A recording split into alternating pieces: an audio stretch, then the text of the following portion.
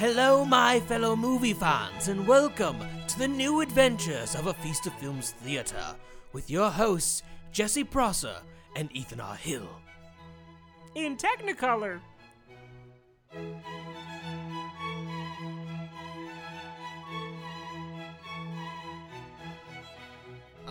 Okay, actually, I have a question for you. Sure. Because I found out this recently, and I found about this. I never specifically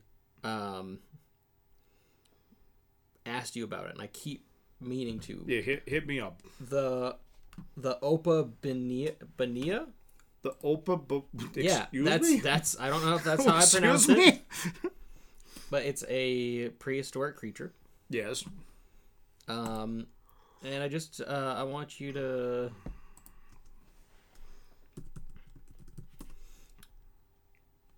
Oh, come on. How very exciting. It is very exciting. You guys should all look this thing up. Comment down below your opinions on this prehistoric creature. The Opa. Make sure to put the spelling on the Opa Benia. Yeah, Regalis. I can't speak. So I'm just gonna go down. Oh, dear Lord. That's a thing that existed. It had 5 eyes. Well, it's only 10 centimeters long. That's not that dangerous. It's still freaky. I know, but like it's weird proboscis / mouth. Like it looks like a Lovecraftian horror. It does. That looks like something straight out of fiction. 100%. That's perfect. But yeah, no, they found there's fossils, pretty darn clear fossils of it too. Listen, it's part of a whole family. It's got a family. Yeah, but that's the. Yeah, no, listen, that is freaky, but tell me when they find one that's like the size of those giant trilobite things that they find. Then I'll be terrified. Oh, I wasn't trying to scare you. I was just trying to be like, dude, isn't this cool? Egads, what is that? But that's the appetizer. But yes. that's I don't know. I think that's dope. I think that the fact that creatures especially asymmetrical creatures when they show up. Mm-hmm. I love that. A lot of times they freak me out. Oh yeah. Well, because it doesn't adhere to the things we see in the natural world these days. Well, if you ran into that, how would you feel? Even if I personally ran into that in the wild. Yeah. Well, first of all, I don't go near the ocean for exactly that reason. Second of all, I'd be like, oh man, clearly nobody knows what this is. I'm going to take a picture and make thousands of dollars. I discover a new species, only to then Google it and be like, oh, this is already a thing. And then it would eat you. Yes. That's what happened in Australia when my family went there. There are these tiny little... be about that big. The little... yeah. And in Australia, there were these... I think they're called I don't know the actual species name, but I believe they're called blue dragons or something like that. They're these tiny little amphibious creatures that were just all over the beach, and they look really cool. They've got kind of a blue and black gradient butterfly thing going on in the ocean. They look really cool, and we're like, oh, that's fun. And I never touched them, thank God, because I found out afterwards they apparently carry man-o-war venom for protection. So they look adorable, however, they could paralyze you. If things look very beautiful in nature, do not touch it unless you can confirm that they're not poisonous or venomous or anything like that. It's like all the tree frogs. You can use the same logic for your Tinder profile. Confirm, make sure they're safe. Make sure they're not poisonous. But yes, tree frogs. Just like your ex-wife. Just like my ex-wife. Oh. No, tree frogs, the same thing, the very vibrant ones, the poison dart frog, all that kind of stuff. They look beautiful and colorful and fun. Yeah. And they can kill you. Mm-hmm. No, 100%. So. But that's so many things in nature. If it looks cool, it's probably dangerous. Yeah, but I keep meaning to ask you about that one, because I'm have you heard of this? Because as soon as I saw it pop up... It reminds me of, have you ever played the game Spore? Does anyone remember the game Spore?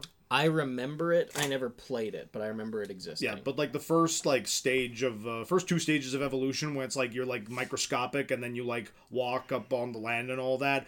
I have made creatures that look like that because you could like make the long mouth and it's like this thing walking around, and you create these like these abominations of nature, and you're like, why did I make this thing? But it's fun. It was a fun little game, but that's what it reminded me of. That's why God stays up on his...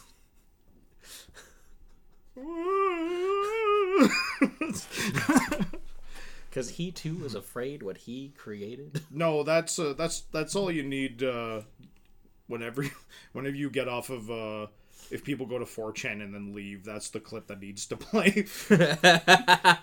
Do you think God stays up in heaven? Because he too is afraid of what he created? That's an incredibly deep line for Spy Kids 2. But that's what makes Spy Kids 2 so delightfully amazing. 100%. That's about it. That's Yeah, that's the only thing. Steve Buscemi and the weird like monster things. The Spider Monkey. The Spider Monkey. Like those things. I remember that thing terrified me when I was a kid. Oh, I thought it was so cool.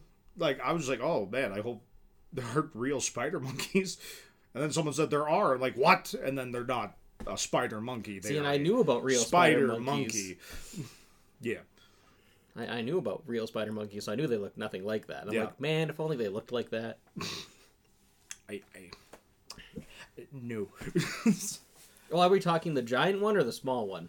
The small one would probably be okay. Oh, actually, no. That like if that showed up in my house. Do you want to give spiders opposable thumbs? No, not even a little. They're already crafty enough as it is. Instead of spinning webs, they knit webs or crochet them. Just imagine like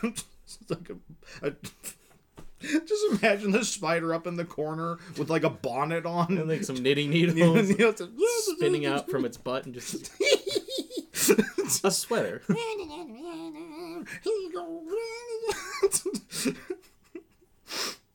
It's just the fucking like the scene in The Fly, except the spider's up in the corner knitting a sweater. Help me! Give me a minute. I'm making you a sweater. It's got 6 arms. Oh, I can see you're cold. I don't know why. I don't like my food to be cold. Yes. It's got the bonnet on and it's making it, but it sounds like this. I'm making you a sweater. You're saying guys like that can't wear bonnets? No, I'm not saying they can't. Wow. I'm just how offensive. Oh my god. Well, that's good night, everybody. Is that our summer movie today? We're talking about Spy Kids 2? We are not talking about Spy Kids 2. Are we going to talk about Wet Hot American Summer? We were going to talk about Wet Hot American Summer. And then we watched it. And we decided that the conversation would boil down to, hey, isn't this joke funny? And like it's a good movie. It's a really good movie. It is a really good summer movie. And it's a hilarious premise. Yes. But it's so absurd that talking about the jokes that are in it it's hard to just... Yeah, it is 100% a movie that you need to witness to appreciate. And that I think is a thing with a lot of comedies. Like, it's hard to like have a full like breakdown discussion on a movie where it just boils down to, isn't it funny when blah blah blah happens? Well, even talking about specifically talking about Black Dynamite, like that's a movie for us. Whenever we talk about it, it boils down to us quoting it. Yeah, like it's one of those movies that's amazing. But like if anybody who hasn't seen Black Dynamite sees us talking about it, we just sound like crazy people because the shit that happens in that movie is ridiculous. And if you don't have the context for it, it just sounds like two crazy people talking. And it's the same thing with Wet Hot American Summer. Like it's really good. Highly recommend. It's a great summer movie. 100%. It's bizarre because it's a bunch of late 20-year-olds playing 17-year-olds. And then eventually 40-somethings playing 17-year-olds if you go into the prequel series. Yes. And they just don't address it. Yeah, it just is a thing. It's delightful. And then it's slightly less noticeable in the sequel series because it's a decade later. So it's like, okay, you can kind of be like, okay, that's fine. They still look way too old. But that's part of the joke. Yes. And I appreciate that they're just like, oh yeah, we're all just coming back and playing ourselves. It's fine. Who gives a shit? But it's yeah, like that's really the extent of what we can talk about with Wet Hot American Summer. Yeah, So that's a short episode today. 5 minutes. That's it for a piece of films. Good night, everybody. All right. But the other thing that had happened this week, this in between the last episode and this one, is I was at work and randomly I'm like, yeah, let's talk about summer movies. But then I got hit by the Halloween vibes. Yes. I was just very strongly, just one day, I'm like, wow. Is it October? It's been very rainy in the last little while. This is before it started raining. It was still it was plus 30 out. Oh, man. And I'm like, man, I'm ready for Halloween. So I started dressing in flannel and long pants. I was sweating to death. I didn't care. I'm ready for Halloween. So to compromise on our summer series. Yes. And we've already kind of done it because we've only tackled horror movies. Yes. That are summer movies, which is completely unintentional. Jaws is arguable, but it's... Yeah. Jaws is a horror movie. This is... I think what we've realized is that, like, a lot of the traditional summer movies that we really enjoy, like... Well, I guess, like... Because there's Dazed and Confused, which, like, technically is a summer movie. And that's like what I would like to watch and talk about before the end of the summer. Absolutely. It's same thing. Unless we watch it as well and say, oh, I don't see there's much to talk about, and then we talk about Tremors for an hour and a half. See, Tremors I don't see as a summer movie, but as a desert movie, and there is a difference. There is, technically. Because it's always summer. Technically. But never Christmas. Never Christmas. No. That's what they need is a Christmas Tremors. Well, no, there's one that's... cold as hell. Except apparently they filmed it in, like... They filmed it in a desert, and then they just color corrected it to make it look like snow. So they're, like, in, like, parkas and stuff, but actually it's, like, plus 25. It's like, what are you doing? Just come to Canada. Just come to Canada. Film it there. So, yeah. So, no, it's been a weird Halloween-y mood already. So what are we going to talk about? We're going to talk about a really great summer horror movie, at least for half of the movie, and then the other half, I don't remember which time period it takes place in. Yeah. It feels like it's all summer, but there's a bit of an autumn vibe. It feels like it's summer? It does. It does. It does. We're talking about... Carrie. Yes. A great Stephen King adaptation involving kids dealing with a horrible monster. Oh, Cujo. No, it's in a small town, Ethan. Stand By Me. And there's a monster that's been living for a very long time that comes to Salem's town. Lot? No, it's... Wow, Stephen King's a hack. You take that back.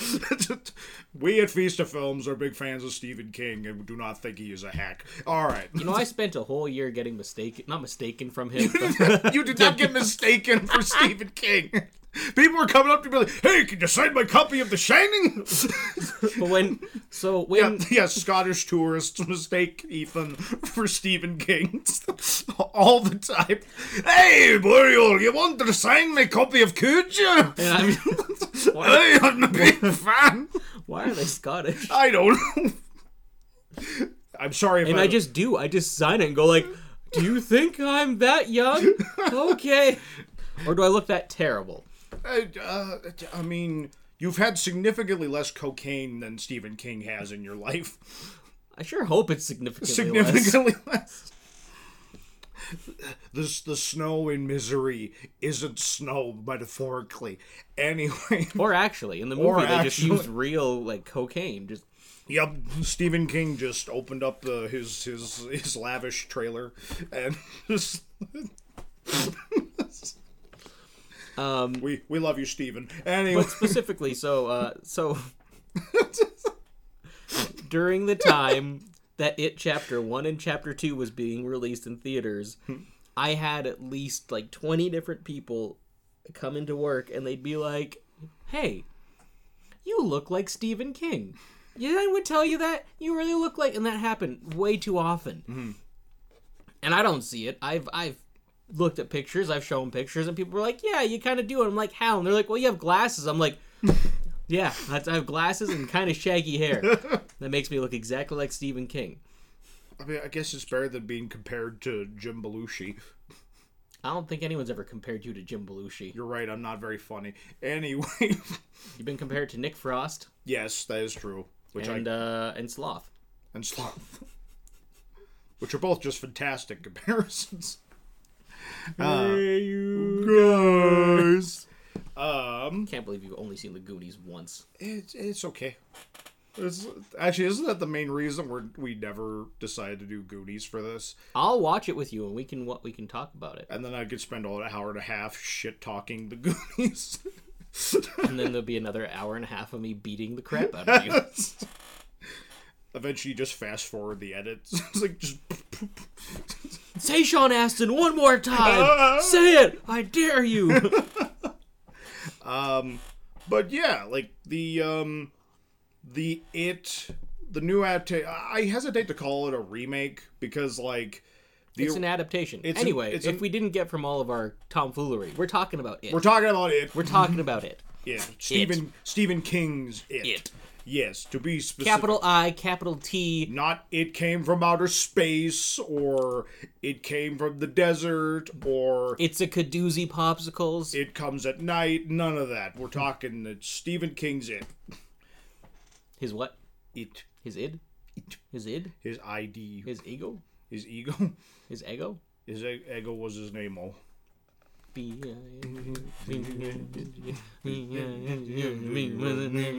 Anyway. Okay, when did it pop into your knowledge? When did what pop into my... It. Oh, this is gonna be great. I'll walk. I'll take a long walk. Yeah, oh my goodness.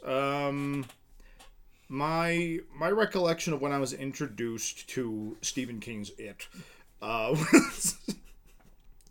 was when it's like when you have to talk about The Thing and you have to be like John Carpenter's The Thing. Yes, otherwise people are like, what thing are you talking about? Yeah, that thing. The Thing. I think The Thing can be compared to it. I'm pretty sure it can be compared to The Thing. Yeah, there is a lot of shared DNA for sure between those two projects. Although obviously the source material of The Thing predates it quite a bit. What thing? Oh my god! You walked into that one. This is gonna be an entire vaudeville act. Everybody, get ready. We're not dancing. No, we did a little bit earlier. It's true. Anyway, so my introduction to Stephen King's It was, my family, my parents always rented, during the October season, the Scream Channel on cable. Yep. Which just ran horror movies 24/7, like some horror related TV shows, things like that. Is that where all your like introduction to horror? A lot of like American Werewolf in London, Halloween, I want to say The Exorcist as well. A lot of those came from watching that channel. Like I watched so many movies that way, or like watched them in portions, like through various periods of time, and like which was great for me because like it was always difficult to get movies, obviously, when you have just cable. So yeah. And then going into town, like trying to like rent stuff. Like when I was younger, they wouldn't exactly rent movies to me. So TV. Because you were a hooligan. Exactly. So TV was always the best thing. And I'm pretty sure I flipped to the channel just as a movie was starting, and I was like, "Oh, what's that?" And it's the friggin' the opening scene with Georgie. That's not the opening scene. Well, it's not the opening, but like that scene was like it was like a little bit, and then that scene was playing, right? Hiya, Georgie. Yes. And of course, at this point I don't know the magnificence that is Tim Curry. So all I'm seeing is this kid talking to a clown in a sewer, and I'm like, well, this is bizarre. This is a weird thing. This is a weird thing. And then he grabs him like the "Yo, flow tune," and that image with the fangs and shit, like. And I was like, yep, I'm done. Like, it's just, because, like, it was a particularly, of course, October, it's a particularly rainy season. So then I'm afraid to go outside, even though I live nowhere near any sewers. So, like, that was my introduction to it. And I didn't watch it for a very long time. And I was like, oh, this is the most terrifying movie of all time. And then eventually I watched it all the way through. I'm like, this is kind of silly. Aside from Tim Curry, that miniseries is kind of silly in a lot of aspects. But that was my introduction, was like the most pants-shitting moment of the entire show. How about yourself? So I don't remember. You don't remember? And like, so for the longest time, I was terrified of clowns. Like, clowns were like a big old nope for me. Yeah. Even now and then, I get a little bit of the heebie-jeebies from them, but it was a huge, like, nope. Like, I would see... Nope. Nope. Like that. Nope was a great movie. It was fantastic. We're not going to talk about it, but just gotta say, go watch Nope. Go watch Nope. It needs your money.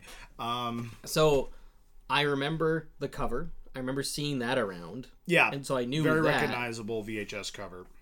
I don't remember if I saw it on TV for the first time, if I bought the DVD of it for the first time and that's when I saw it, if I rented it. I don't remember how old I was. I think I watched it with my friends. Yeah.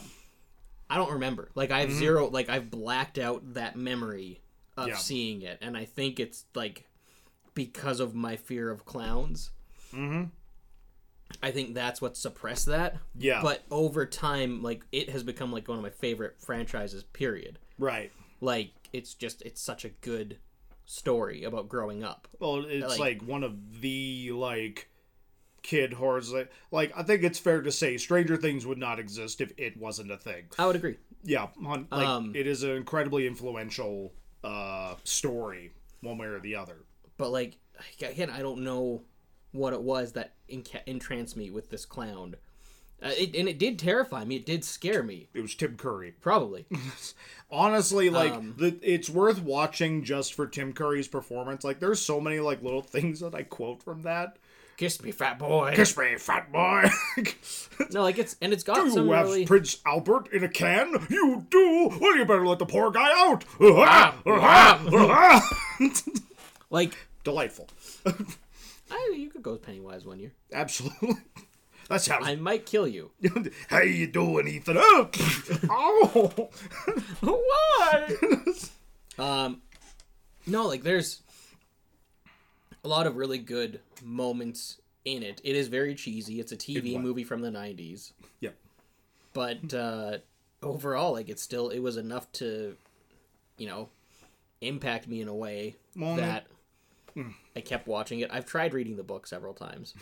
You mean the 1,000-page novel? Well, that's the thing, and I debate the audiobook, but that's 44 hours. That's... Like, you need like a solid month to get through. That's over a month. That's an hour a day for over a month.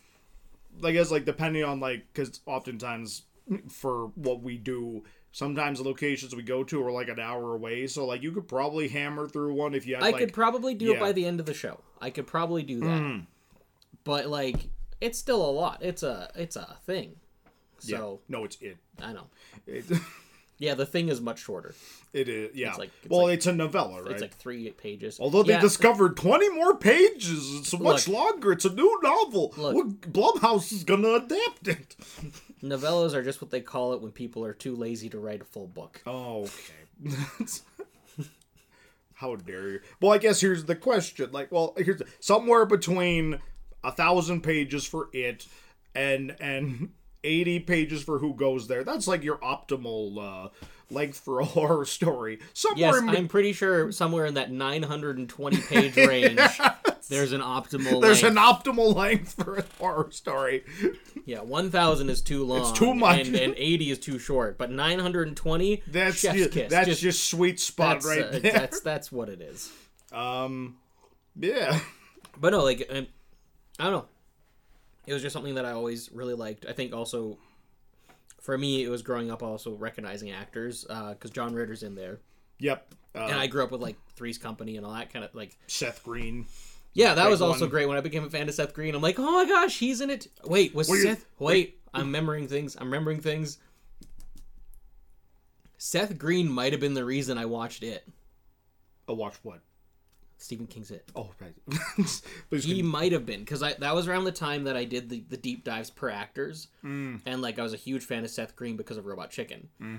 And so I feel like, so it's also going to sound funny, because I want to say he's one of the reasons I really started watching Austin Powers as well. That's hilarious. Like, I'd seen them, but, like, then I was like, Seth Green, oh, he was in Austin Powers. Seth Green? Were you telling me people watched Austin Powers because Seth Green is in it? Like, yeah, I guess, like, I did. But, like, so getting to the lead guy is John Boy from the Waltons. Yep. My mom loved the Waltons, so like. Also, Emily Perkins is also one of the kids, who is Bridget in Ginger Snaps. Yep, she is. Yeah, she plays young Beverly. Beverly, yeah. What was that? Beverly. Well, I was like Beth. Put your hands in the air. Okay, you're good. And then Annette O'Toole from Smallville was Old Beverly. Yeah. So it's like, so there was a lot of different connections of things that I watched that I knew these. I'm pretty sure I knew Tim Curry from several things. Oh, of course. Home Alone 2 wasn't your introduction? No, my introduction to Tim Curry actually was Red Alert 2. He was played the Russian general in the cinematics. That's the first thing you saw That is the him in? first thing I ever saw Tim Curry in, and when I found out he wasn't Russian, boy, was I surprised. You also find out that he wasn't in Spies. He was in Spies. I will go to the one place unaffected by capitalism. Spies. Just acting the shit out of it. But like, And then when I found out that Russians were not actually that silly, well, it was a shock to me. were they Russian or were they dragon? Sometimes, depending on the difficulty, they'd be dragging their forces. Yes, but if you increase the difficulty in Red Alert, they would be rushing their troops out. I see. RTSs are fun. Anyway, Yes. Spy. Ritz. Funny enough, he's from Spice in that movie. They don't really go into the mythology in that movie. Not really. No, the new one definitely.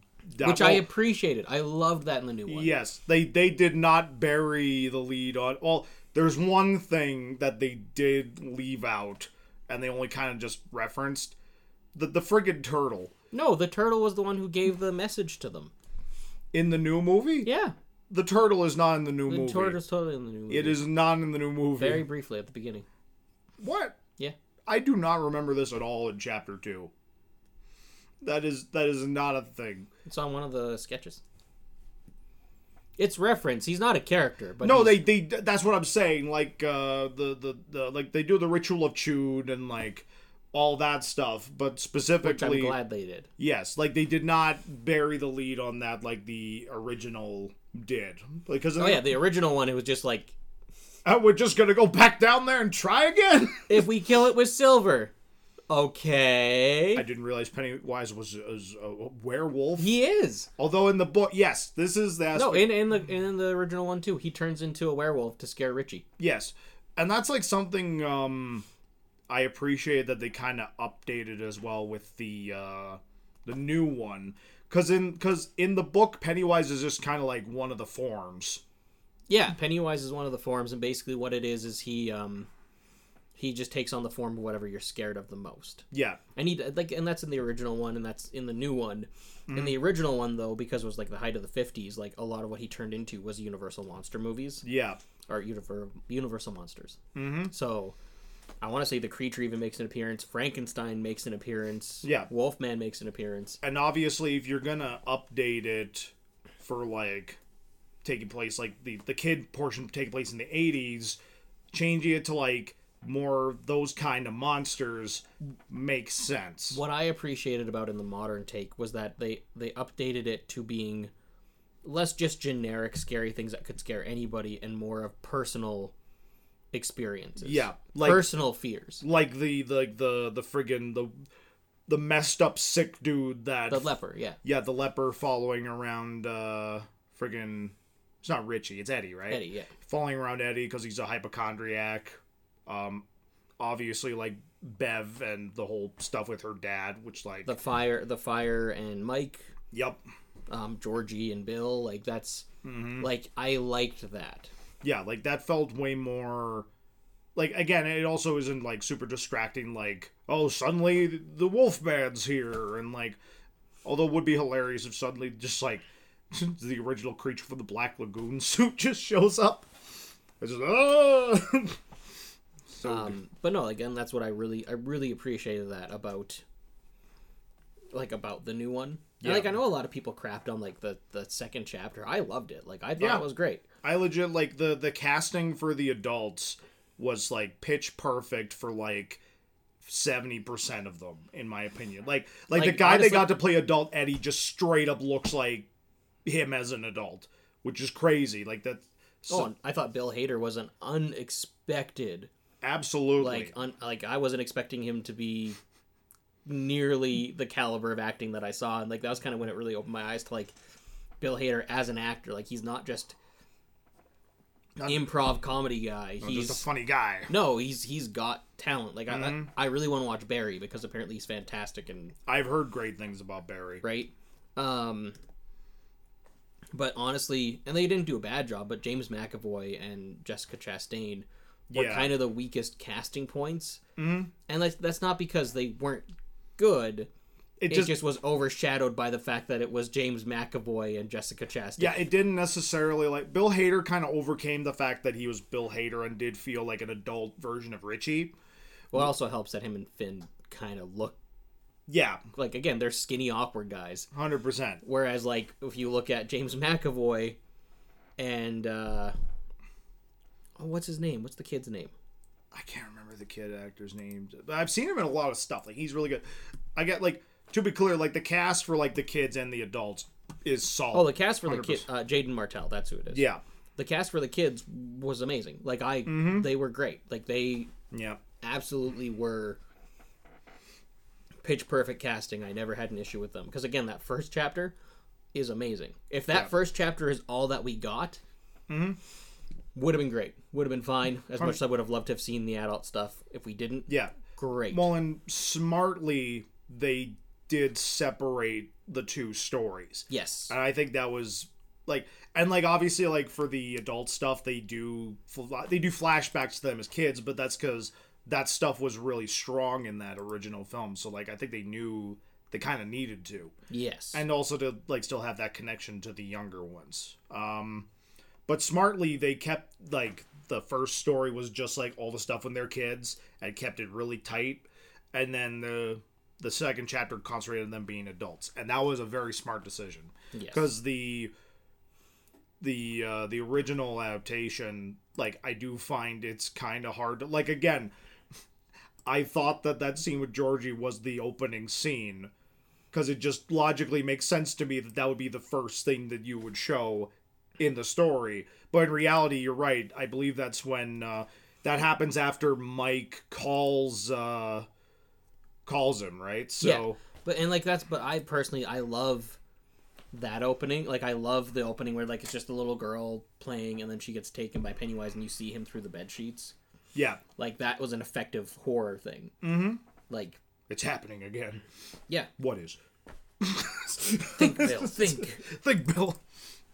One, yeah, like, it's just really effective horror storytelling. And, like, it's also, like, I would argue, like, there's definitely some gory bits. Like, that opening scene alone, like...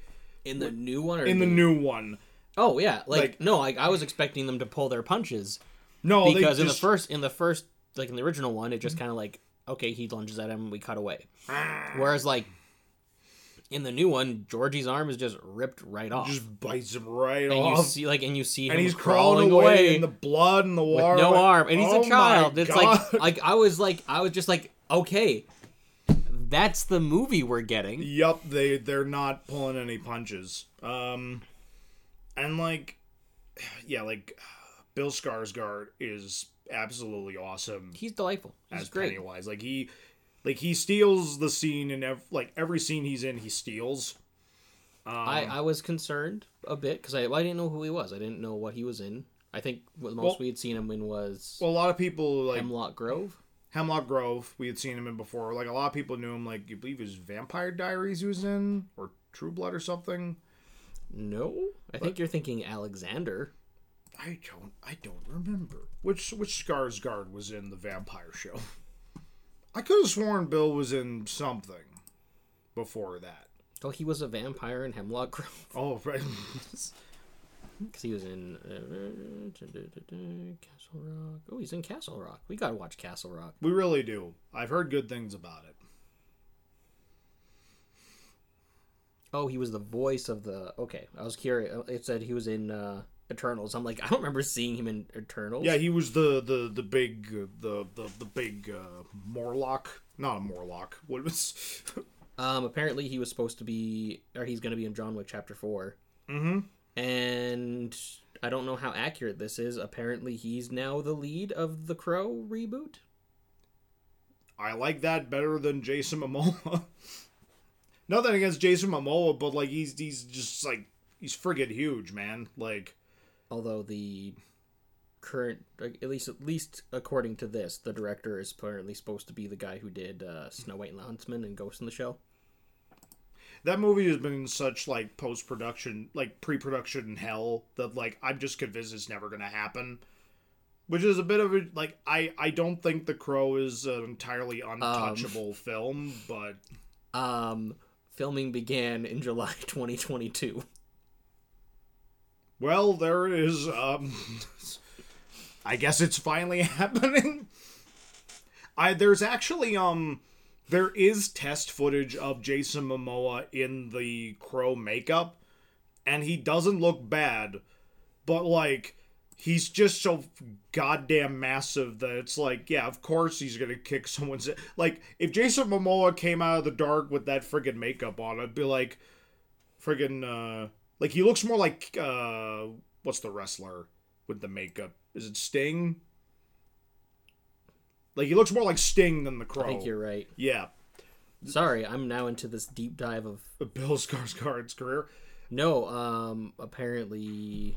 there's something else coming out with it. Hmm?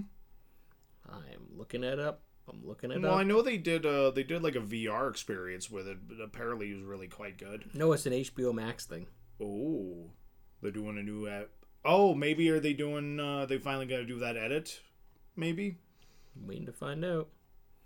Unless it got scrapped suddenly. Because obviously Andrew Muschietti. Spaghetti. Andrew Muschietti, the guy who directed Chapter 1 and Chapter 2 and currently was directing the Flash movie. Obviously him and Warner Brothers have a decent relationship because of those films, so I'm hoping he gets to do his edit at some point. He wanted to, for those who don't know, he was wanting, after Chapter 2 came out, to essentially take both films and essentially like throw in like any deleted scenes and like possibly film new stuff with the actors and essentially do a re-edit of both films that would be closer to the format of the book. And he was talking about it being like a 7-hour long So movie. It looks like it is, because it was announced, it looks like it's actually a prequel to they're doing a prequel series. Oh. And honestly, I'm fine with that. Well, and like it's I think like you totally can do that with this particular because again they talk about like every 27 years and you see little like glimpses of when it's come back to Derry.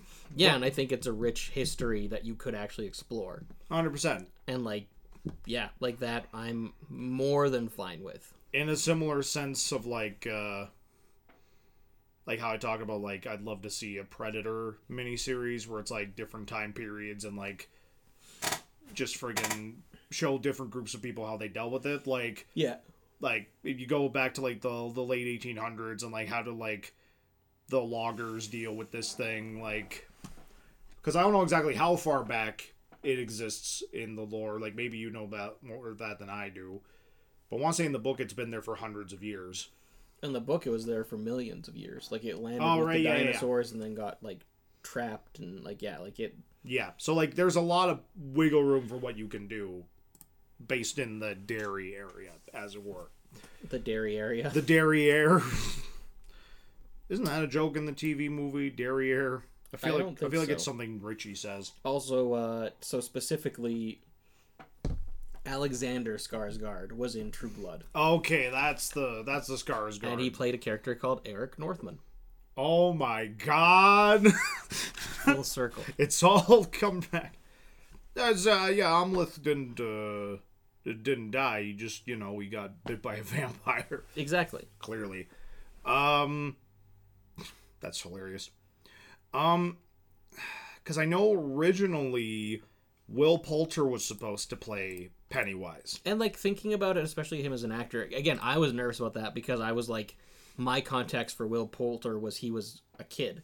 Yeah. So, like, because I knew him from, like, Voyage of the Dawn Treader, where he's, like, he's maybe 13, 14. Yeah. And I'm like, why the heck would they cast such a young kid to play this character? But, like, and, but he was, in fact, an adult at the time. Yeah, he was older at the time, and, like, looking at what he's acted in now and kind of how much he's grown, 100% he could have done it. Well, again, I know both you and I were like, when we found out he was cast as Adam Warlock for Guardians 3, we were both like, okay. And then the pictures came out of we're him, like, and it's like... Jesus Christ. Like, and just...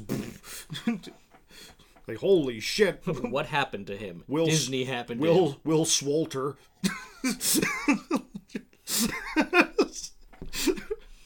Yep, that's him. Yeah, that's... Was Mickey in the casting room? Yep, that's our guy.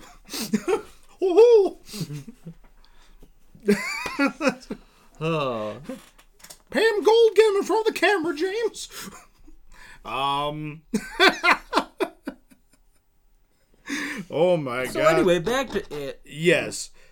But no, like, but at the end of the day, like, Bill Skarsgård fucking killed it. Like, he was immersed in that character, and apparently, like him and the rest of the cast got on really well, but he, like, generally isolated himself from them for the most part. Mostly because he would spend, like, hours in makeup. And then he'd scare the crap out of them. Yeah. Because, I think I remember seeing behind the scenes, like, the first time they were on set, like, they didn't let the kids see him before he popped out, like, for that big scene in the house. They didn't want him to see him before the initial reaction. Apparently, yeah, like, he just scared the shit out of him. Well, I want to say that there's even, like, pictures of, like, Bill Hader where he's, like, just caught off guard by him doing his, like, eye thing. And yeah, well, I think that's one of the things that got him cast, too, was, like, the weird shit that he could do with his face. And, like, it gives, like, Pennywise this, like, really off-putting feel to him. Like, just the physical acting that Bill Skarsgård, like that dance sequence in the first movie.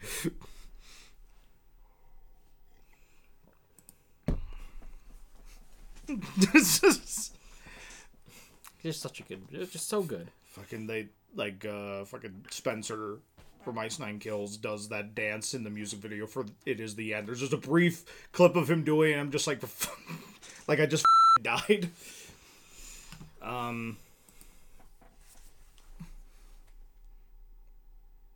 Can't feel a pulse. But yeah, so, like, when you found out they were, like, yeah, when you found they were going to do a new adaptation. Oh, I was excited. I wasn't even, like, there was not a moment in me that was like, oh, I don't know if they should do this. I'm like, a big budget It adaptation? They're going for it? Like, well, let's do it! Well, because that was around the time that, like, horror was back in an upswing. Like, this is, like, post-Conjuring. Well, and it was Warner Brothers producing it, and Warner Brothers had a great string of horror. Like, yeah, like, they were finally, like horror was finally getting the, like, kind of the fancier treatment. They had me and you going to theaters for new horror releases. Yeah, which hadn't been a thing for a while, because, like, horror kind of just fell off the wagon for quite some time with the, kind of the more extreme stuff, and then there was just, like... all the Saw films. The Saw film. Like, yeah, there was, like, I don't like using the phrase, but, like, the torture porn films, and, like, a lot of the, like, not the Blumhouse, it was a bit of Blumhouse. The Platinum Dunes remakes, yep. Like, stuff like that. So, like, it just kind of, like, fell off the wagon, and there was cool shit happening in, like, the indie world for sure, but, like, as far as, like, stuff that was going to theaters, like, there wasn't really a whole lot of, like, big, like... events. At least like, nothing that made us want to go. And then, yeah. But then as soon as it came out or was announced, we were like I was like, okay, I'm gonna be there in theaters. Mm-hmm. And then as soon as the trailer came out, I'm like, I'm definitely going to be there in theaters. Yeah. And then I think I watched the first trailer, and I don't think I watched it anymore because I wanted to keep it as vague as possible. And I'm glad I did, because again, I loved it. Like, mm-hmm. Like, it was a great theatrical experience, and, like, one of our friends who, like, generally she's not a big horror person. Even she went to go see it in the theater because everybody was talking about it. Mm-hmm. And like that was Didn't like we see it a few times? we did. Like I'm pretty sure. I think I went like at least 2 or 3. I know I saw it at least twice. I think I saw it 3 times. But like it was like the first time in a while that I really thought about that. Like there was a like theatrical horror event. Because I think the last one I really recalled was like, because The Conjuring was obviously a big release for people. Yes. Like The Conjuring like had like this big like thing about it's like, oh yeah, it's rated R because it's just scary. There's nothing. But like... I know me and you didn't see it until it came out on DVD. Yes, like we didn't initially go see it because again, like we had been burned before by like the horror hype train, as it were. Yes. So we did not see that one in theaters. And then before that, I think like Scream 4 was the last like big like holy crap, this is a big horror event because friggin' Scream is coming back. See, now I want to go back and look at our mine and Matt's episode on 2017 movies because I think it was my top pick, but it might have been Guardians 2. It would be neck and neck for sure. Both are great. Well, guys, this has never happened before. Were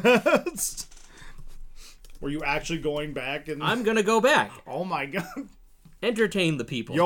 Yo, dog, I heard you like the Feast of Films, so we're watching an episode of A Feast of Films during a recording of A Feast of Films. That's an old reference. I like that. You're welcome. Just like this movie did some old references. I remember there was a big thing because they in one of the trailers they showed the movie theater in the main town was showing Batman and Lethal Weapon 2. And there were so many jackasses who were like, actually, Batman and Lethal Weapon 2 would never have been in the theater at the same time because Lethal Weapon came out 5 months earlier. That was never a thing. It's like, first of all, it's a movie, calm down. Second of all, I can attest to this, small town theaters tend to get shit at weird times. So it is entirely possible that if Batman was like the big, because when did the movie take place again? Like it was during the summer. I want to say it was 89. Yeah, like it takes place in 89 obviously, but like and during the summer and like Batman came out that summer and Lethal Weapon 2 was also a big release. So it's possible like if both those movies were making bank at the time and the movie theater can only afford like 2 movies to bring to the cinema, they're going to pick those 2 movies because those are the big movies. So a lot of people were just kind of being jackasses about that. And just like, we've come such a long way from our humble beginnings. So I always thought that was like a nitpicky stuff. But then there was like I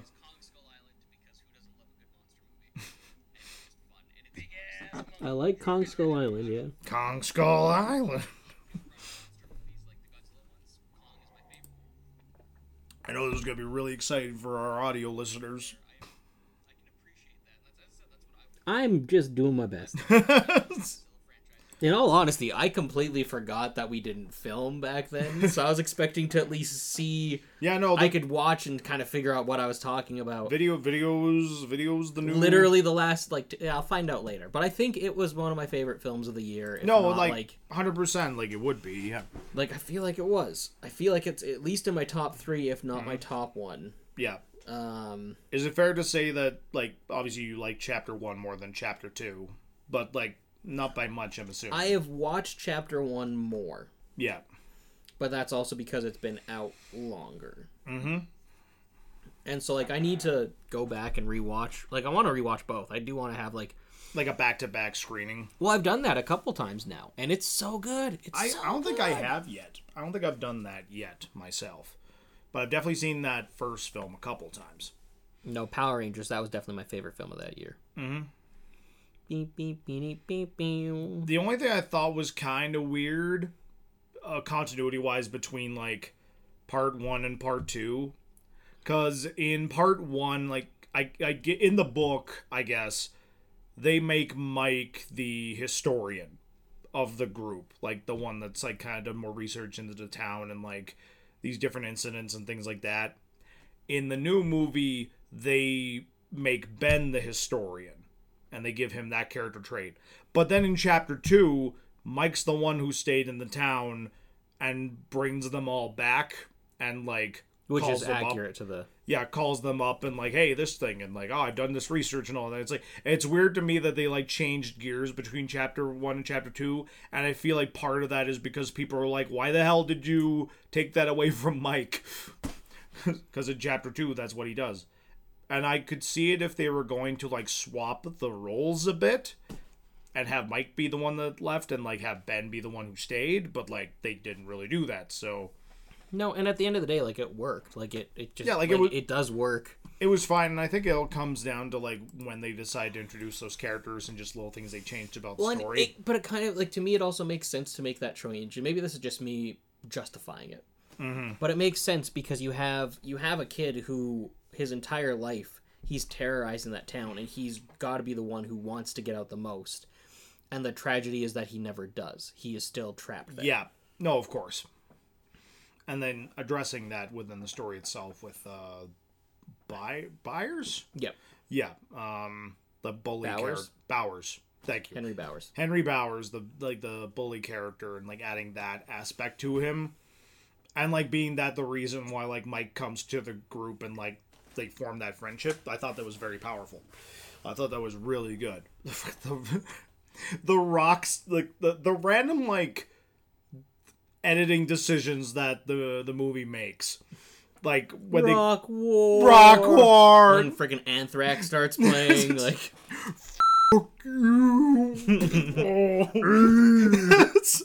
It's just so random, but like again, like it has that energy of like summertime adventures where it's just like random shit will just happen, and you just kind of like the tone of the day will change because we're doing this now, and it had that vibe. And then the other one is the new kid on the block part where they go to Ben's room and behind his door is the new Kids on the Block poster, and then just the kicking with the song. Yep. And then Bev and Ben make eye contact, and she just moves the door so no one else sees it. No, like it's got a good range of comedy. It's got a good range of heart. Mm-hmm. It's got a good adventure. That's probably why I dig it. Like I love films that have a sense of adventure to it. Yeah. That's kind of my big thing. Is like your movie has to have some kind of adventure tone to it. Mm-hmm. It does a really good job of setting things up in its first and second act, and then bring it back at the end. Like obviously, like you've got the cattle gun that Mike uses later, and also how they use that within the context of how they beat Pennywise is also really cool. I like that. It's a little more. It's a little more cinematic than the slingshot in the original. Mm-hmm. Then there's there's all the stuff of like with Bev and or stuff with the dad, and then how that ends up coming back in the end, and how they beat Pennywise. I like that they didn't sugarcoat that. Absolutely. Again, it's handled tastefully. Mm-hmm. Similar to what was we were talking about? That was something was handled tastefully. Oh, friggin'... and Sandman. Yes. Yes. So watch Sandman, by the way. Sandman is also fantastic. That's got to be a whole episode we got to talk about Sandman. I would love to talk about Sandman. It's so good. It's very well done. Goodness. I have been treated in the last week and a bit here to just great storytelling. Because Sandman, Only Murders in the Building, Everything Everywhere All at Once. Nope. It's been just so good. It's been such a good time for content. 100%. And it's all stuff that it's unlike stuff I've seen before, and I love it. I absolutely love it. 3 of those things original IPs. Mm-hmm. Whereas I watched The Devil's Advocate for the first time recently, and oh boy. Yeah, how did you like that? Sorry, we got to derail this, because I was curious. It's not bad. It's simultaneously... I didn't know. I don't know if I was watching a good movie or not. I know, right? Because Keanu Reeves, first of all, his accent's much better in this than his accent in Dracula. I will say that. Well, because he's doing a British accent in Dracula. He wasn't doing... I know where the bastard sleeps. And he's doing an American one in this one, which is closer to the Canadian accent. Yes. Like the Kentucky accent definitely. I'm a Kentucky lawyer. Yeah, it's not quite as like comical as Bill Paxton's Kentucky accent in Edge of Tomorrow, which is still like I love him in that movie. But like there were times when I was like, holy crap, this is like a really great, like this is really great what's happening here, and it almost like has that like kind of Rosemary's Baby feel to it. But then Al Pacino. Oh, Every time Al Pacino is on screen, the movie changes into a completely different film, and he just, because he steals every scene. He's like, spoiler alert, him as the devil is just, oh, he's amazing. he's so delightfully. It's not a spoiler. It's in the title. Well, you don't know, like, if it's like just a weird story about lawyers, but eventually it turns into a supernatural thing. And like Charlize Theron's really good in it as well. Like Charlize Theron's going for a friggin' Oscar. I always forget that she's in it. Yeah. But yeah, Al Pacino, every time he's on screen, the movie turns into a completely different tone. It's a fun watch, but I'm never 100% sure if I'm watching a good movie or a, like, I don't even want to say so bad it's good. It's hard for me to quantify. I enjoyed watching it. It was enjoyable. It was a very enjoyable movie. But do you feel it could have a remake? yes. I feel you could. It's one of those movies that, like, if you remade it, you could remake it really well. Yeah, like, especially, like, the ending makes it very unclear exactly what the hell happened to. Yeah, so, like, yeah. I was not a fan of the way it ended. If it ended about 5 minutes earlier, it would have been fine. But and it's a really long movie, too, for it what is. Like, it needed to be slightly shorter, but, like, overall, I enjoyed it. But also, it coming out in 97 makes perfect sense. Yes, like, absolutely. Like, funny enough, you could, like, it almost feels tonally in the same universe like that. Like, Gabriel Byrne could be playing the exact same Satan in a different body in End of Days. Yes. Tonally, it feels like the same. Like, this is just another plan he had to, like, to rule the world. It's like, oh, it didn't work with Keanu Reeves. I guess I'll try with Arnold Schwarzenegger. So, yeah, like, it was interesting. It was interesting to say the least. I just need one more Satan movie that I could make it my own, like, headcanon trilogy. We'll work on that. We'll come back and figure that out. Yeah, because it's got to be a movie between, like, because Devil's Advocate, we were introduced to the devil, we need a movie in between, and then End of Days is the end of the trilogy. We'll have to find that third movie. Anyway. But no, like, overall, it's just Prophecy. Prophecy. The Viggo Mortensen. There we go. He's the middle chapter. There we go. There's your... Don't quote me on that. Yeah, there's your the devil as weird businessman trying to end world in New York City. Movie. Yes, that's what it's got to be. So exactly. There's the devil in There's got to be one. The Devil in New York trilogy. Or comment down below what you think the middle chapter in the Devil in New York trilogy is. That or we write it. We'll write it ourselves. We're gonna make it. We'll make End of Days and and Devil's Advocate canon to each other. The end of Devil's Days. But and the devil will be played by Jeff Bridges in our movie. Talking about Duracell batteries. When you sell your soul. Don't look at me. Oh my god. Anyway, just something random moved in our house. It was me, the one-armed man. We may die on camera. Anyway. But no, do you have a favorite scene in the, like, between the two films? Do you have a favorite scene that you really enjoy? No, I don't think I do. Not a specific scene? No, like, I think I just like a lot of it. Like, that's basically kind of it. I don't think there's a specific, like, really thinking about it, there's not a specific scene or moment that really sits with me. I feel like, I don't know, overall it just works as a really solid piece. Yeah. Yeah, I genuinely can't think of any. Like, have I mentioned it before? Or? Not that I can think of off the top of my head. Like, I was just curious if there was a moment for you that like really stood out as far as like. No, like it's all just kind of just one big masterpiece. Because there are definitely scenes that I really enjoy, and just how they were executed. Mm-hmm. Like again, Bev when she's like in the bathroom, that one scene, the friggin' balloon comes out and like pops and just covers the entire room with blood. And then that's a scene in the thing.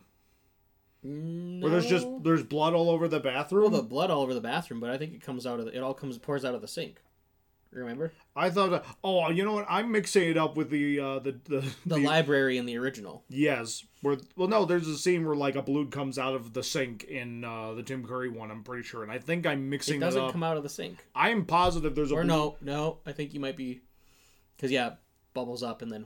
Yeah, that's what I'm thinking. But then a similar thing happens in the library in that one too. Yeah, and then her dad comes in and like just he doesn't see it, and it's coated in blood. Yeah, and she's just fucking freaking out and shit. Like how terrifying that would be if like you were the only one seeing this thing, and they're like that's already like a rocky relationship to say the least, and like just that whole bit of tension there.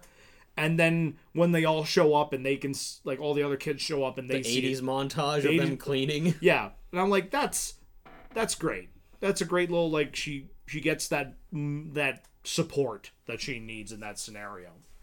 And I thought that was really great, too. Like, no, and, like, it's a wonderful movie about friendship. Like, it's got that, like... It is, though. Yeah. Like, it's got that, like, 80s, like... It again, like, I talk about, like, movies that feel like 80s movies, and like movies that are trying to be 80s movies, and then there's movies that like feel like they were made in the 80s, and a lot of stuff in It Chapter 1 feels like it has that 80s movie feel to it. Yeah, but it still has a modern sensibility to it as well. 100%. Yeah. No, like just really solid two-parter. Like I know a lot of people shit on part 2. I think it's really great. You know, the fact that they bully Pennywise to death. Yes. No one likes you. Stop! I feel that. Then why aren't you withering? Oh, I am. I'm getting wrinkly by the day. But you look like you're expanding. I have been going to the gym. I am. You're swollen. I'm swollen up.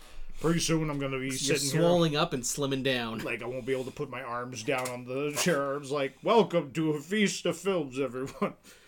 Put your hands up. I can't. We've got the camera over there, and there's this light right there. We've got another light over there. Just flexing for everybody. Anyway, we're talking about... The podcast is now exclusively Hulk Hogan movies. It's and sponsored by... Today we're talking about Suburban Commando, brother. Sponsored by Gold's Gym. Gold's Gym. Oh, yes. Amazing. I'm glad you're going to the gym and working that's what they needed. They needed Pennywise needed to turn into Hulk Hogan for a scene. Jeez. But like old Hulk Hogan, not 80s Hulk Hogan. It's what they're afraid Hulk Hogan will become. Yes. A racist. That'd be terrible. Like you get that Paul Bunyan scene in the second one, except it's a giant Hulk Hogan.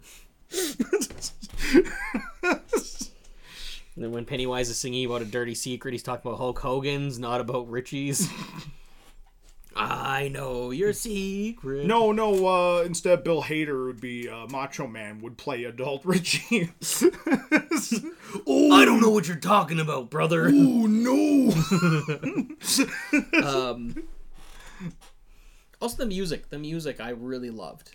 That was something I like. Like that. I think you remember me going on about the original soundtrack, and then I just picked up the second one on record as well. Like that little, like the piano. The piano, like the 20. It's every 27 years of the track, and it is one of the most beautiful and haunting tracks. 100%. It's really like the soundtrack's really good. Score's really good. It's shot very well. Like it has a lot. Like there was a lot of like really good like frames you could take and like be solid backgrounds, or like you do artist renditions of. Like, it's got very iconic looking scenes. Well, that's where I'd really like to see. I'd love to see something that's an original IP by the director. Absolutely. Like, I'm hoping. Like, again, I was hoping after the Flash that's what he was gonna get to do. Like, just like some cool horror shit. Or whatever he wants to do, really. But, like, he's got a clear handle on, like, how to handle an ensemble. Well, because Mama was Mama one that he wrote, or was it just one that he... I think he just... Yeah, he wrote it. Yeah. Because that was produced by Del Toro? Yeah, because he did his... he did I think the short of it, or... Yeah, he did Yeah. the short of it, and then got to make that. And Mama was pretty well. That's one I have yet to see. Oh, he's been the executive producer. Oh, now I gotta watch Lock and Key.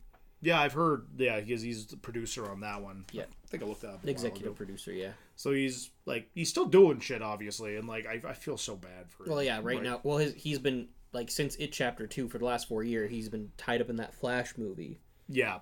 And now it's may or may not come out, and it's like, what's going to be the next thing? But hopefully he gets to do something after that, and he doesn't get like... I hope his career doesn't get derailed because of what happened with this movie. I don't know how much this is accurate or how much this is updated, but as of 2020, it was announced he'd be directing a remake of The Howling.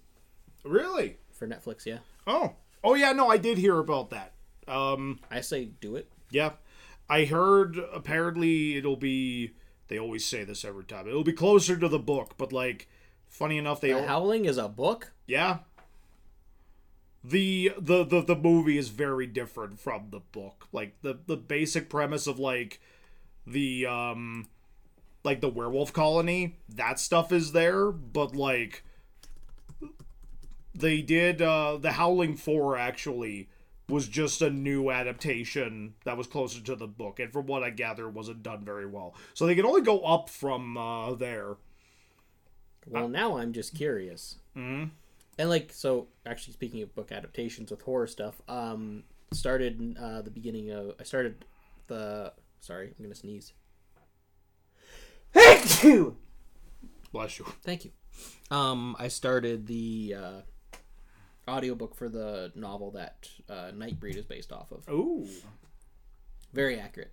Okay. Like, really accurate adaptation, but it helps when the writer is kind of the one behind it. And then a man who looks a lot like David Cronenberg walked in. No, that's one of the big changes, is he's fat in the book. Oh. Well, David Cronenberg wasn't going to gain weight for the role. I don't think he physically can. Yeah. Because when he sheds the weight, he literally sheds it's just skin falling off. It's horrific. Oh, yes. It's David Cronenberg.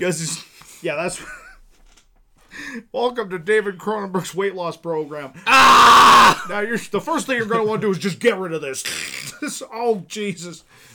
And we have the guest of Clive Barker as well. And it's just... body parts everywhere. Yep. Yeah, their fitness tape will be called Body Parts. Featuring... doing a jumping rope with the chains from fucking... What was the actor in Body Parts? Oh, is that Jeff Fahey? Jeff Fahey. Yeah, featuring Jeff Fahey, yeah. But see, what you're gonna want to do is get in a car accident, lose your arm. That's a good 20 pounds right there. Want to lose this. That's a good 20 pounds right there that you don't need. Do you feel people just watch this and go like, what are they talking about? What's wrong with you? Watch Body Parts. It's quite good. It's like Idle Hands, but for adults. Yes. It's like the halfway point between... the Reanimator and Idle Hands? Yes. Absolutely. Jesus Christ. No, I think we got something here. We can make horror workout videos. It's gotta be a thing. I don't think I'm like at all capable of being like a spokesperson for working out videos at all. Yeah, I'm not exactly there myself. At least you're doing it. I'm sitting here just enjoying my life. I don't hate myself. Fair enough.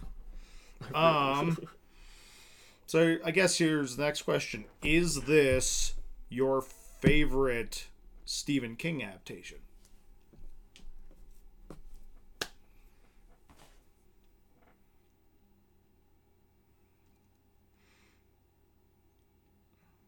Yes. Hmm? I don't know what other ones I've really watched that I've really been Because, like, it's... like what other ones have had a big of an impact on my life as this one has. Right. Because, like, I would definitely say it's in my top 5 favorite Stephen King adaptations. Well, I feel like Green Mile is going to be the top one for you. Absolutely. I'm cheating. And I've never seen it. That's me cheating, of course, but, like, it's a Stephen King adaptation. I don't give a shit. I've never seen it, so I don't know. It's one of my favorite movies. Um, And it's like, that's the movie that always comes out of nowhere when people, like, ask me what my favorite movies are. When I say The Green Mile, they're just like, wait, what? Excuse me? But it's just a great movie. It's like, yeah, like, the John Carpenter's The Thing, Jaws, Hot Fuzz, The Green Mile. What? crap. Because Carrie I really liked. Mm-hmm. Shining is great. Yep. Literally, you're listing ones that would be in my top 5. I think I've actually seen most of them. I haven't seen Firestarter. Because it would probably... yeah, continue. I haven't seen Lawnmower Man. Mm-hmm. No, I haven't seen that. Shawshank Redemption is just, like... Yeah. Shawshank Redemption is just just a damn good movie. I forgot The Night Flyer was a Stephen King movie. Which was surprisingly really good. It was also just really weird. Yeah, absolutely. Like, that is one that, like, I think, like, Shout Factory is leaving money on the table if they don't give that a Blu-ray at some point. And B, that is 100% one that you could remake. Like, do a new adaptation.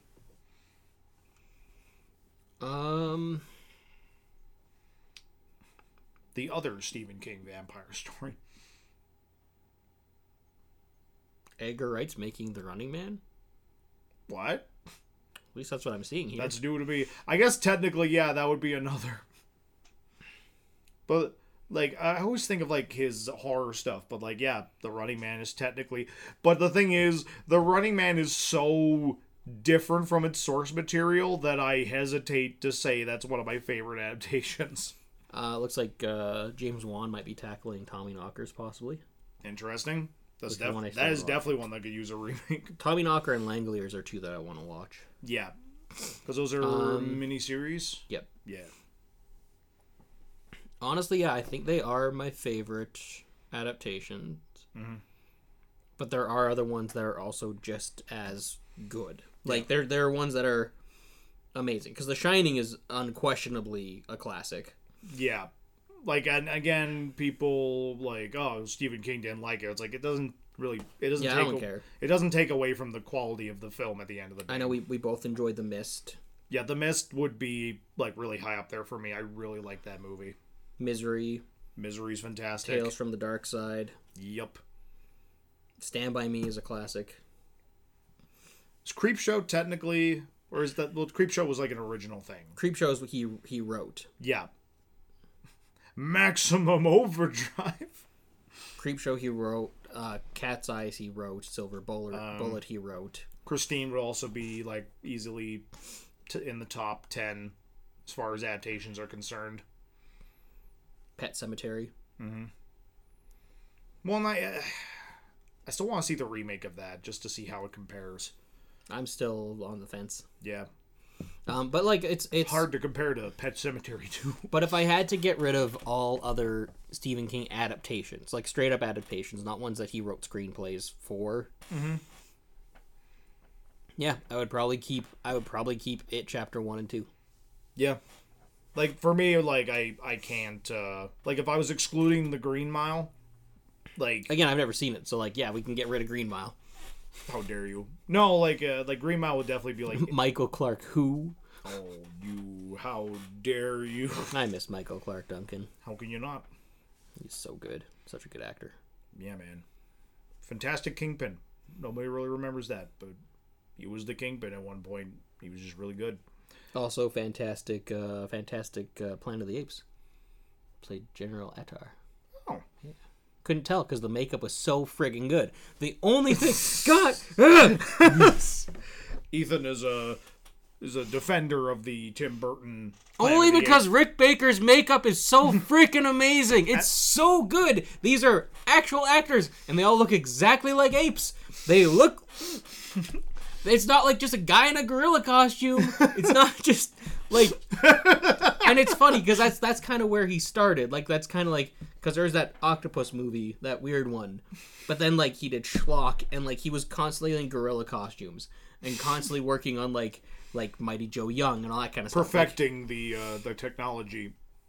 And the fact that makeup is in the same place as that terrible of a movie, but it's also fun. It's also proud of its time. It's 2000s, I think. Was it 2004? It's still not that good, Ethan. When was the last time you watched it? It's been a very long time. How do you know? Maybe what if it's Men in Black for you all over again? I highly doubt that I'm going to enjoy that movie more on a second watch. I got my Rise of the Planet of the Apes, Dawn of the Planet of the Apes, and I vote we watch it. I vote we watch it. You want to watch the remake of Planet of the Apes? Yes. Oh my god. The most I remember about that movie, like, is they have Charlton Heston as like an elderly ape that then says the line, it's like damn you, god damn them all to hell. I think so. Yeah. All I know is that it's not any worse than ape will not kill ape.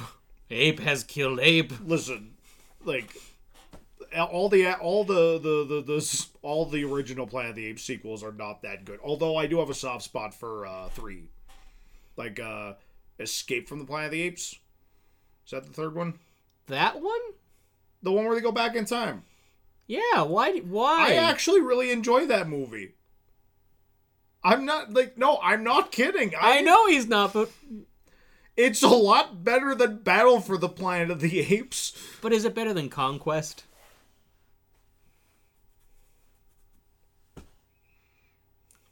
Tough to say. That's the one where Caesar like breaks out at the beginning of the Ape Revolution, right? Like it does. That is the payoff of the causality loop, obviously. Because apparently Planet of the Apes is a causality loop. My point, though, is the Mark Wahlberg one isn't that bad. And you know what? We'll rewatch it. Maybe it'll be... The ending is horrendous. I agree, the ending is bad. Yes. Maybe it'll replace The Thing as my favorite movie of all time. Who knows? I doubt it. I highly doubt it. I'm not saying it's your favorite movie of all time. I'm just saying... you seem really, really passionate about defending... Because Rick Baker's makeup deserves better. People need to stop crapping on that movie.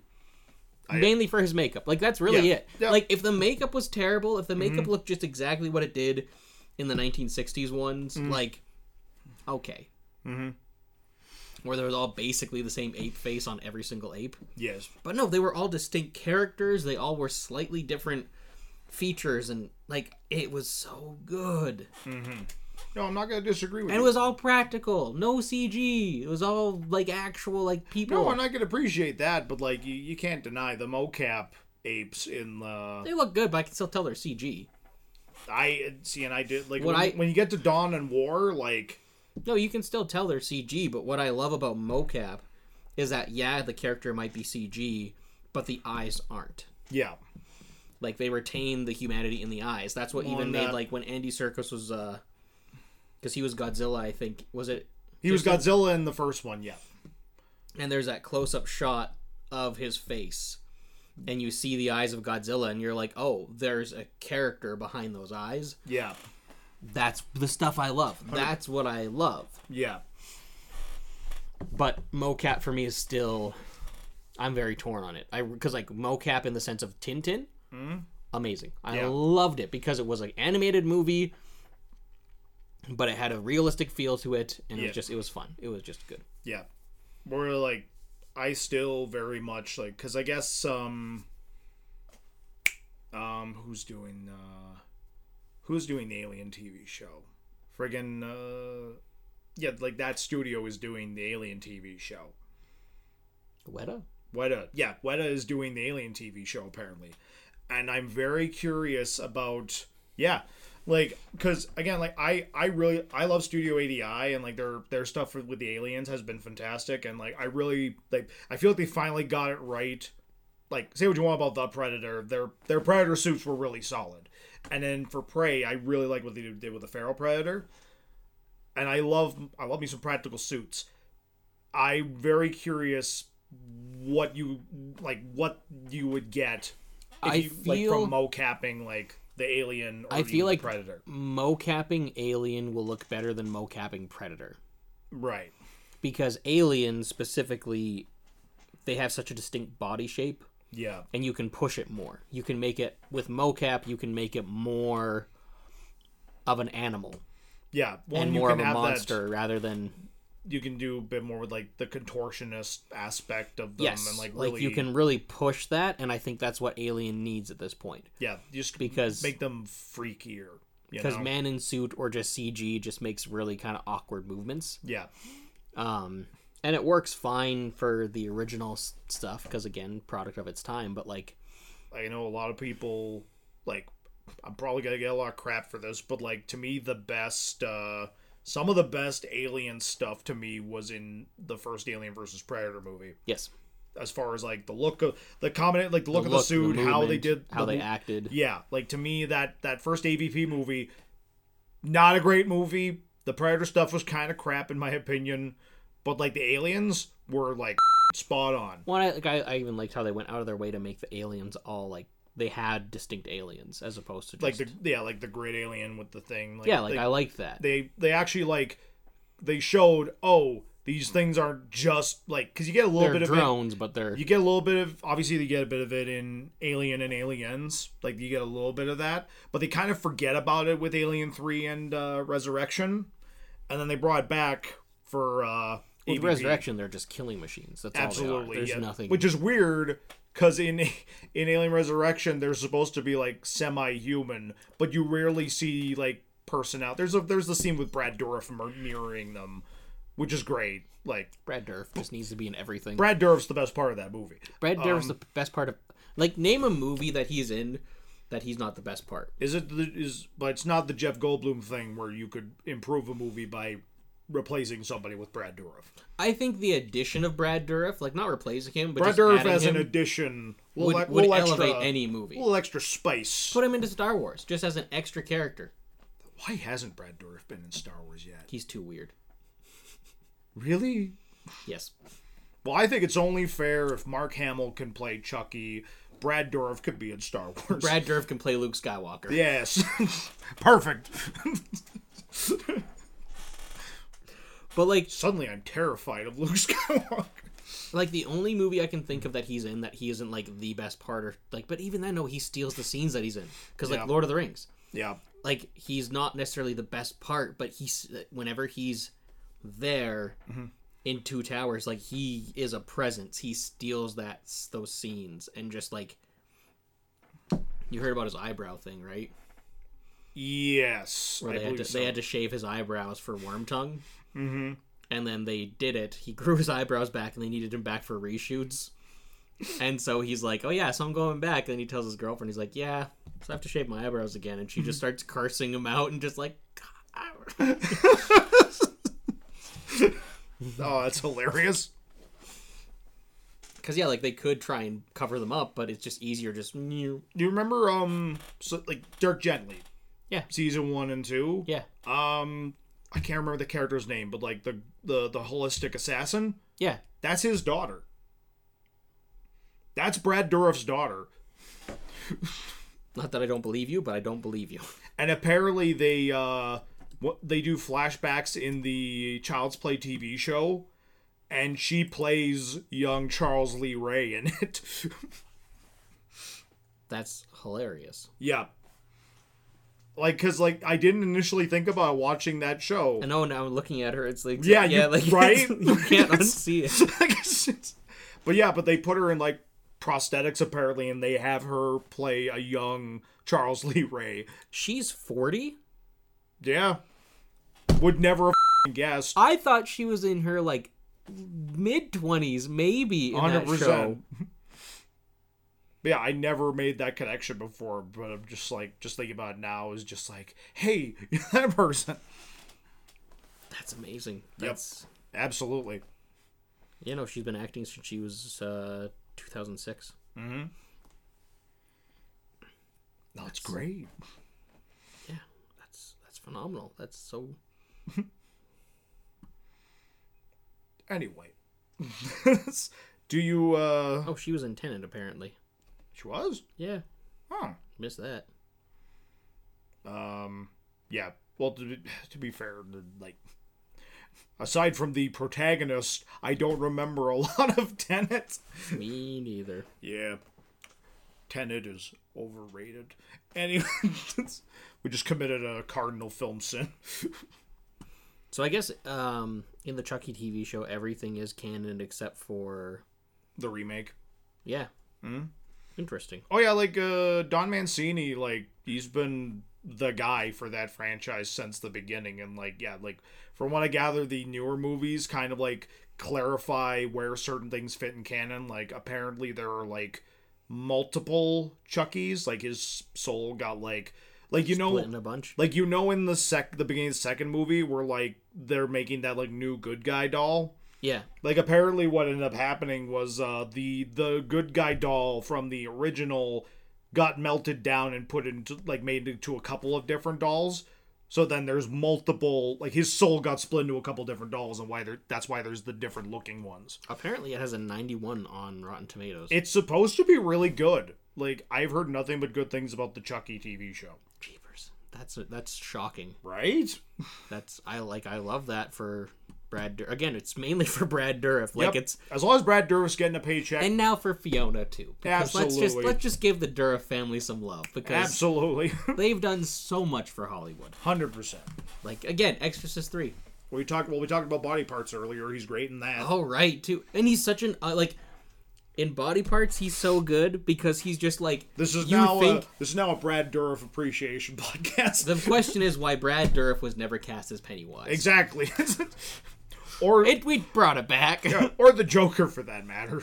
Because that would be too terrifying. Remember Tim Curry was too scary to play, which brings it back to it as well. Yeah. Tim Curry was too scary to play the Joker. Brad Dourif would be too scary as Pennywise. No, Brad Dourif would be too scary as the Joker. Actually, no. Brad Dourif was supposed to play Scarecrow in... that would be amazing. When Tim Burton was going to do the third one, he was supposed to play Scarecrow in that. Oh, look, Brad Dourif as the Penguin, Brad Dourif as Catwoman would be amazing. I really like Brad Dourif. He's a great actor. Like, because and I think I was saying this to you, any movie that I've seen him in, he's kind of stolen the show. Like, it's, 100%, again, One Flew Over the Cuckoo's Nest, he's such a, he's there. Mm. He's not a major character, but he's amazing. But his performance in Exorcist 3. We should just do a podcast on Exorcist 3 one day. I feel like we have. I know we've talked about it quite a bit, but I mean, we'll just tackle the Exorcist franchise over Halloween. I would love that. That sounds great. Well, Stay tuned for the Exorcist deep dive. We can rewatch The Beginning and Dominion with Trent. The TV show to cleanse our palate. Oh, the TV show was so good, and I'm so disappointed there's not a season 3. 100%. Bring back season 3! And bring back Brad Dourif as the Gemini killer. No, that's the thing! You could just... That's what it could be. That's what it could... And it lines up because Exorcist 3 and season 3. You could not bring back George C. Scott, unfortunately. We could find someone. We're fine. We're fine. But no, like, it's yeah, I don't know. I just there's so much positivity that I can say about Brad Dourif. 100%. Like, he is someone I want to work with. I would love to work with Brad Dourif. Mm-hmm. Because and it wouldn't even be like, man, like, I don't even know directing him if I'd even have to do anything. Just be like, just do your thing. And I just sit there like a child, just... You gonna... is that... So that's action, Ethan? Yeah, no, go whenever you're ready. Yes. Whenever you're ready. Do your thing, please. Are you cutting anytime soon? No, keep going. There's no more words to... Just sit there. The card's filling up, Mr. Hill. Let it fill. Perfect. Like... Yeah, like, he's one of my favorite actors, and like, I don't have a reason why. I don't really have he's just mm-hmm. He's one of those a great character actor. He's just a great, he puts his heart and soul into it, and he just nails it every time. Yeah. And no one talks about him. No one, like, there's just, like, I guarantee you there are people who do, but, like, Oh, yeah. no, anytime I talk to anyone in the mainstream, and I'm like, oh, yeah, Brad Dourif, and they're just, who? Who's that? He's Wormtongue in Lord of the Rings. And then they're like, who? It's like the guy who's Saruman's sidekick. Oh, yeah. That guy was weird. And amazing. Yes. Yeah. No. Just so good.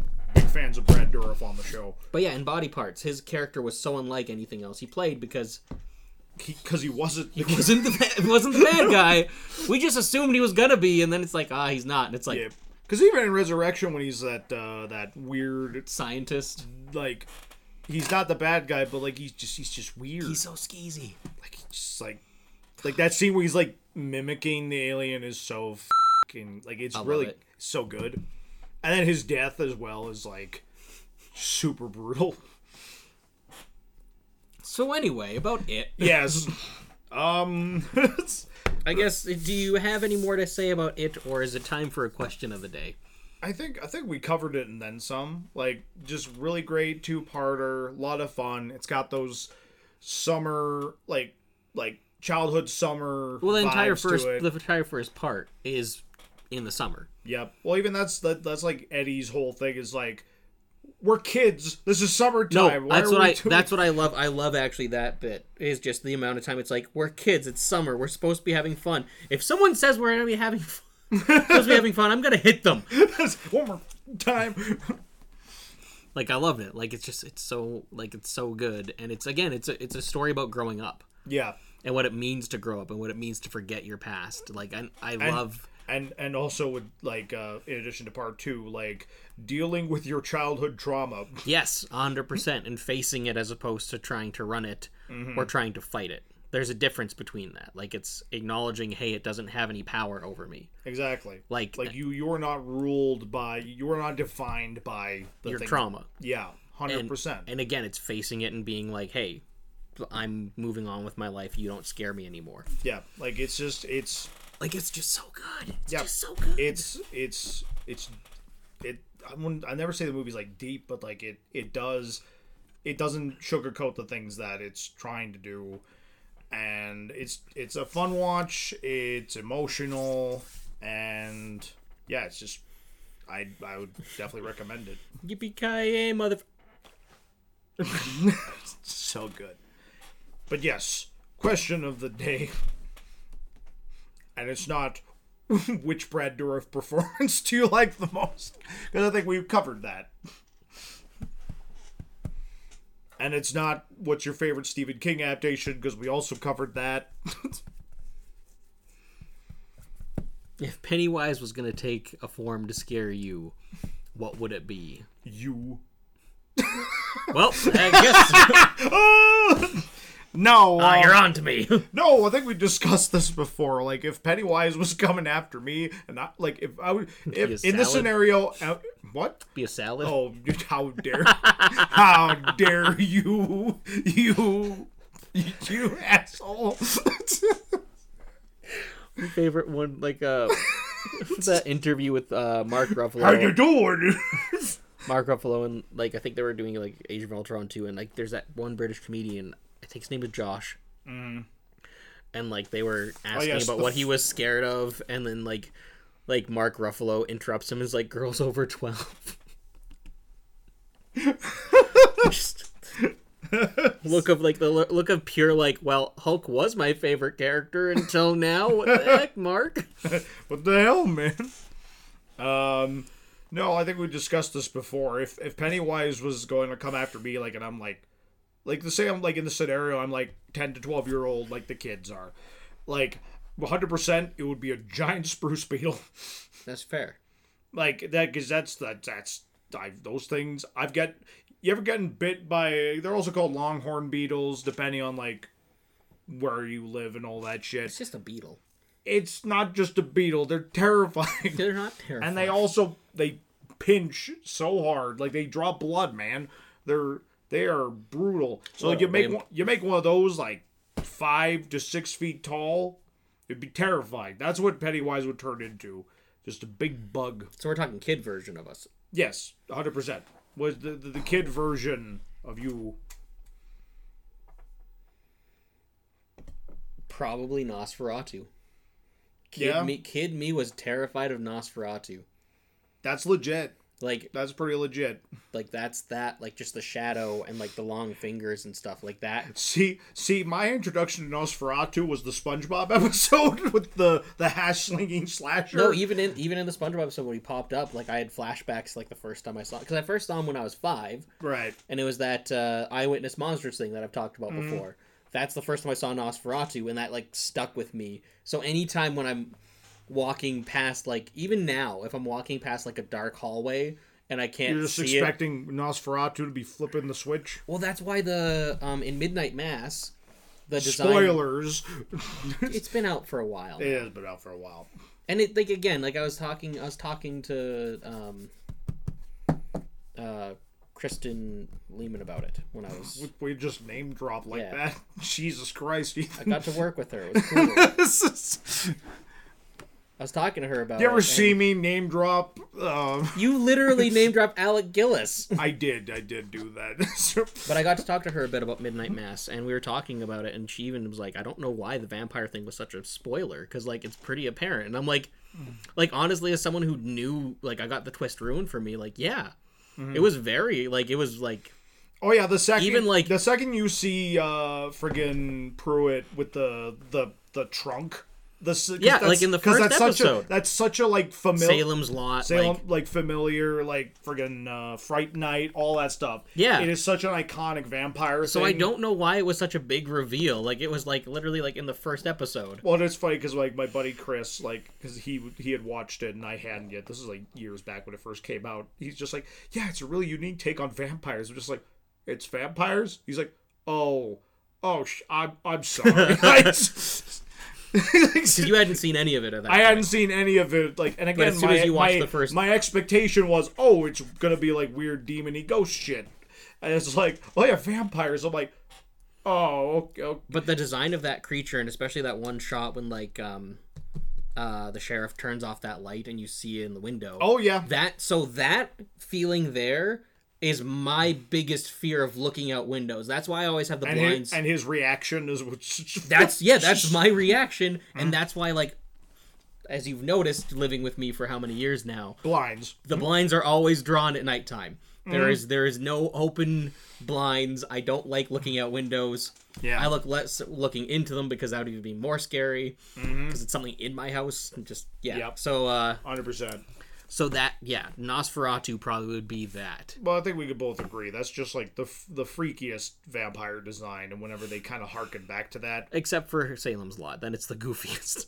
and again, I disagree. I think that It's so funny. that jailhouse scene. It's so funny. No, it's terrifying. The way he pops up. That's, as a kid, that was terrifying to see that. I didn't see it till I was an adult. So See, there's your problem. it was hilarious.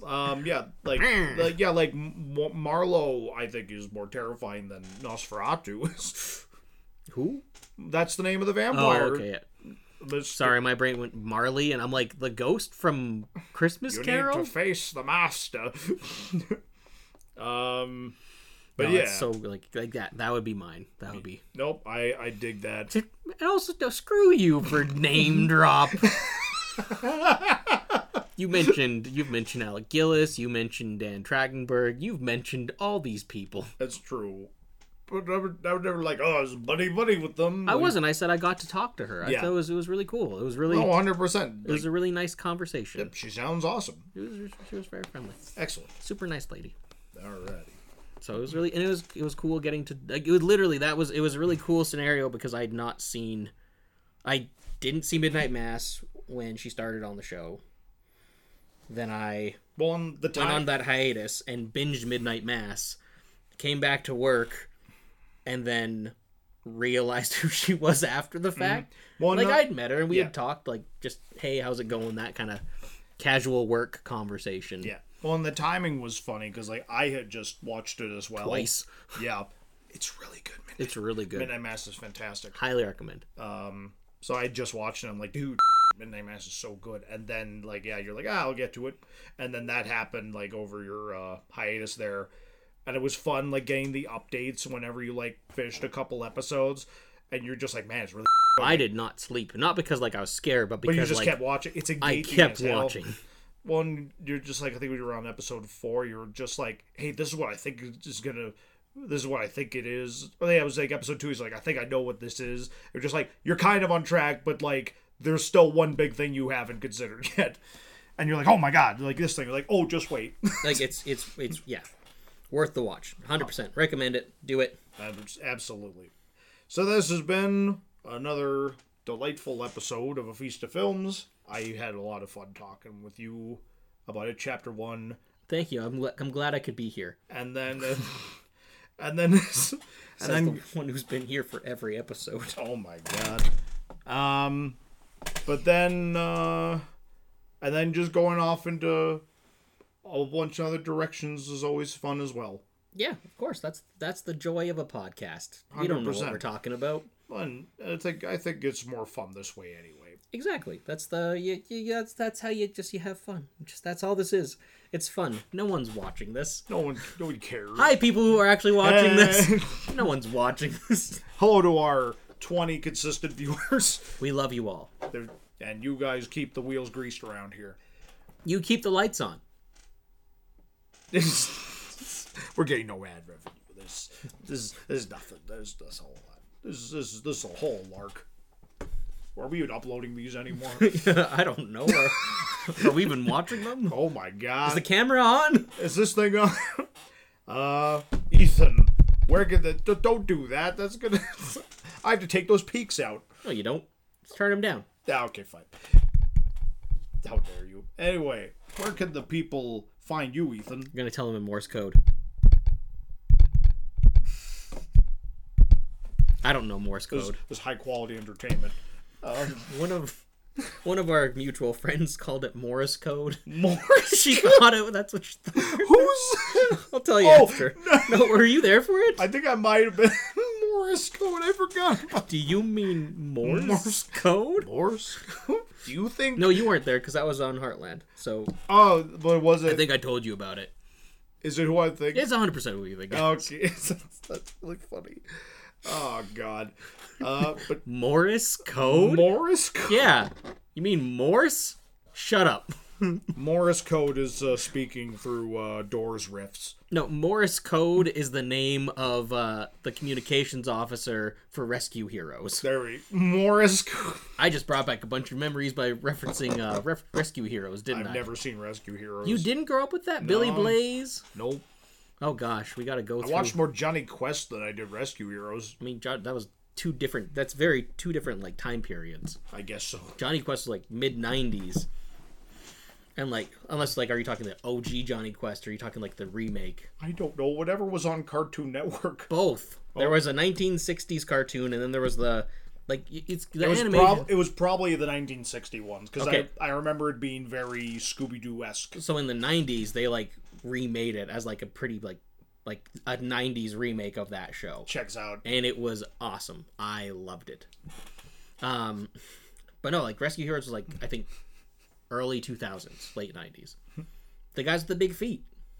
Yes, of course. You don't know what I'm talking about, do you? I have no idea. I'll show you. Anyway. But yeah, Ethan, where can the people find you? Find me at YouTube at Ethan R. Hill. You can find me on Instagram at Ethan R. Hill. And from what last I checked, you still can't find Damned Rights yet. No. We're working on it. We're waiting patiently. 100%. It'll be back up as soon as... Hopefully the end of the month. Yes, absolutely. What about you? You can find me at... Nowhere. No, you can find me at ThatJProsser on Instagram, and you can find my YouTube channel under just my name, Jesse Prosser. And then, of course, if you're watching this on YouTube, don't forget to subscribe to A Feast of Films and get our frequent episodes. Guess we should ask for that, too, shouldn't we? Yeah, please remember to comment, like, and subscribe. But please do. Yes, absolutely. Also, if you are in the Calgary area, you can find Damned Rights for physical copies at the Cross Iron Mills location. If you're not in Calgary, I'm sorry. Yeah, But also, I understand. we can do nothing for you in that one. We can't afford shipping. Have you seen the price of gas these days? In this economy, In any economy. in any economy, you go back to 1989 when the gas was pretty high back then too, wasn't it? Not this high, I don't think. Yeah, Inflation. I don't know. absolutely. I don't know economics. If I understood economics, do you think I'd work in film? Probably not. Probably not, because I'd be smart. If I understood economics, I'd be a real American psycho. Awful. On that note,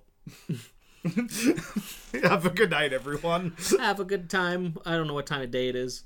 Wherever you're watching this, Whenever. when Wherever. we end up uploading it.